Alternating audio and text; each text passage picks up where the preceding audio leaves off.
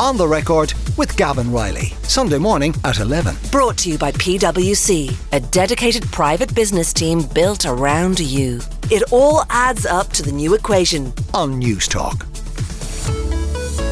It's been a difficult morning for us all. Let's hear what one of the participants in last night's game has to say. It's good, isn't it?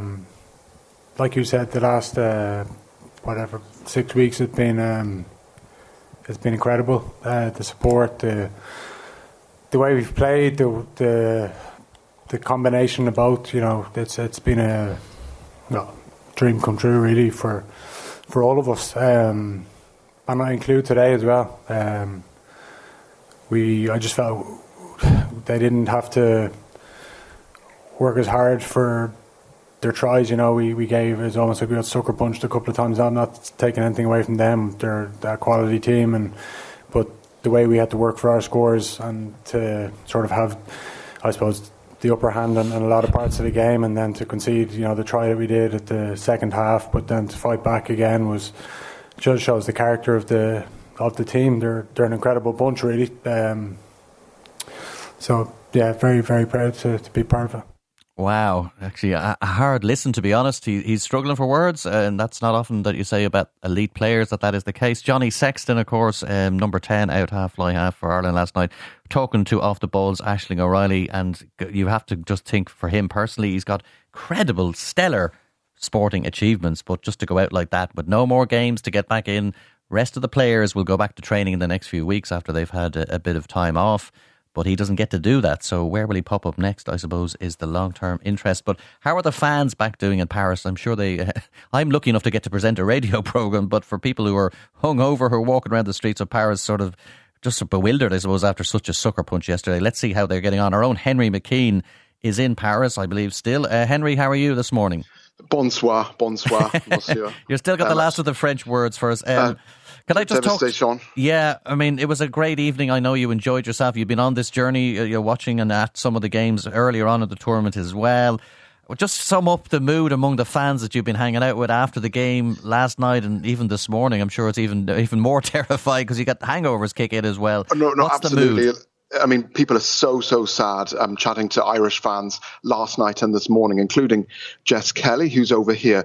People are, as you said, bewildered. I mean, we were so close, but we're also so far in this 28-24 defeat. And as you mentioned there, Johnny Sexton's last game and Keith Earls is also an emotional evening. You could hear, if you can hear tears on the radio, you could hear the emotion there in the clip you played of Johnny. And remember, this was 17 wins on the trot.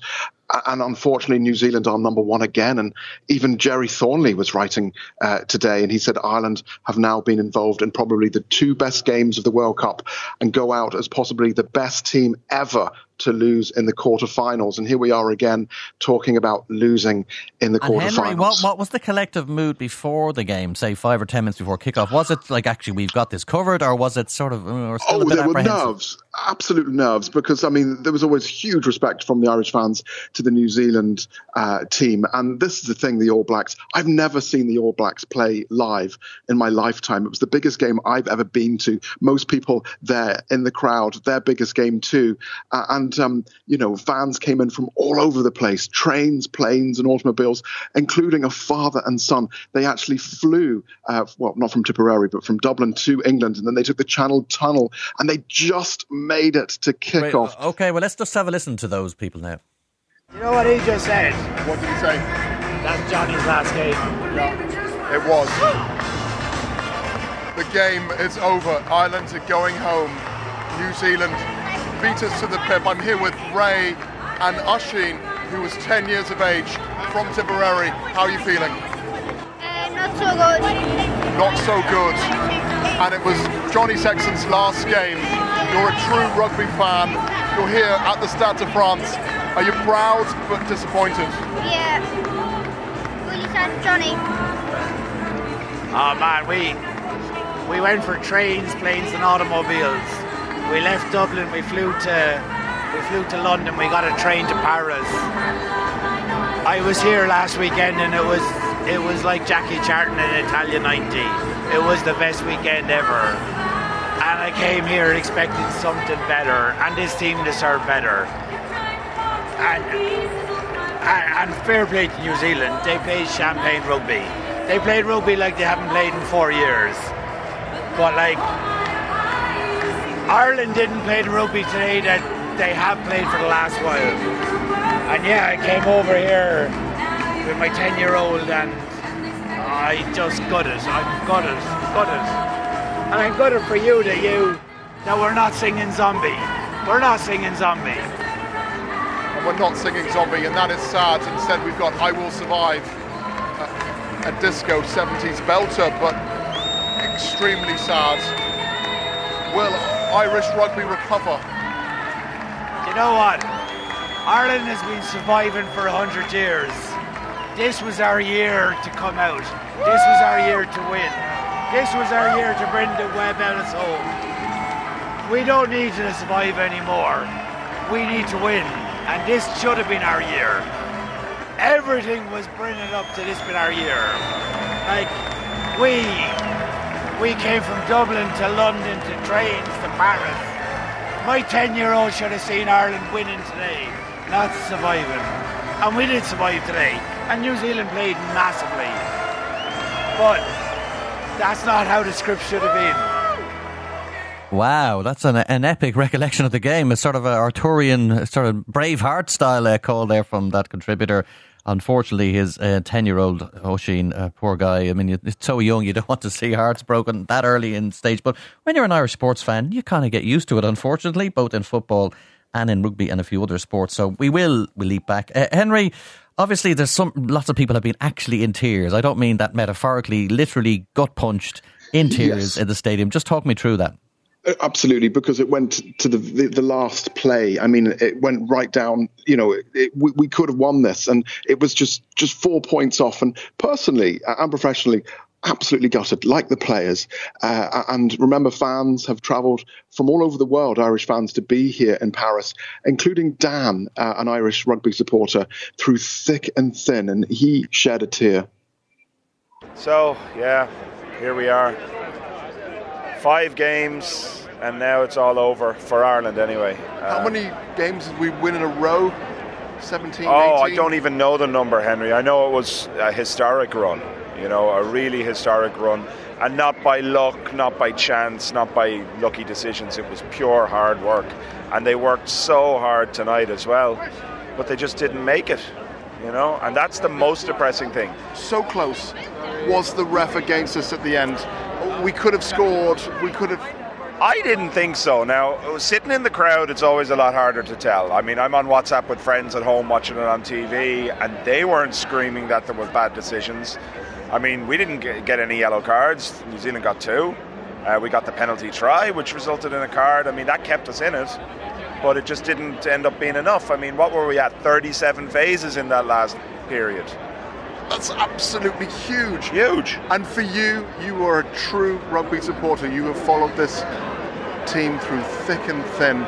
You remember the bad years in the 90s and before that. Well, you know, Henry, I was only just saying to my girlfriend Michelle there, I'm never coming to another quarter-final because every time I come, I'm disappointed. And I'm not saying that I'm disappointed by the team.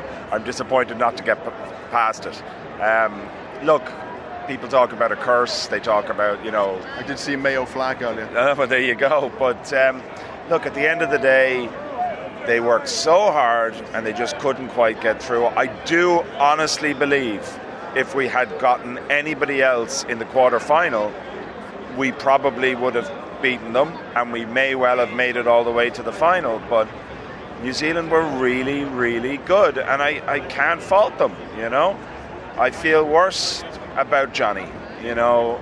His last game, and he played really well, but it just wasn't enough. And he goes off now with a magnificent career behind him, a wonderful record and everything else, but he never got past the quarterfinals, and that really almost brought a tear to my eye.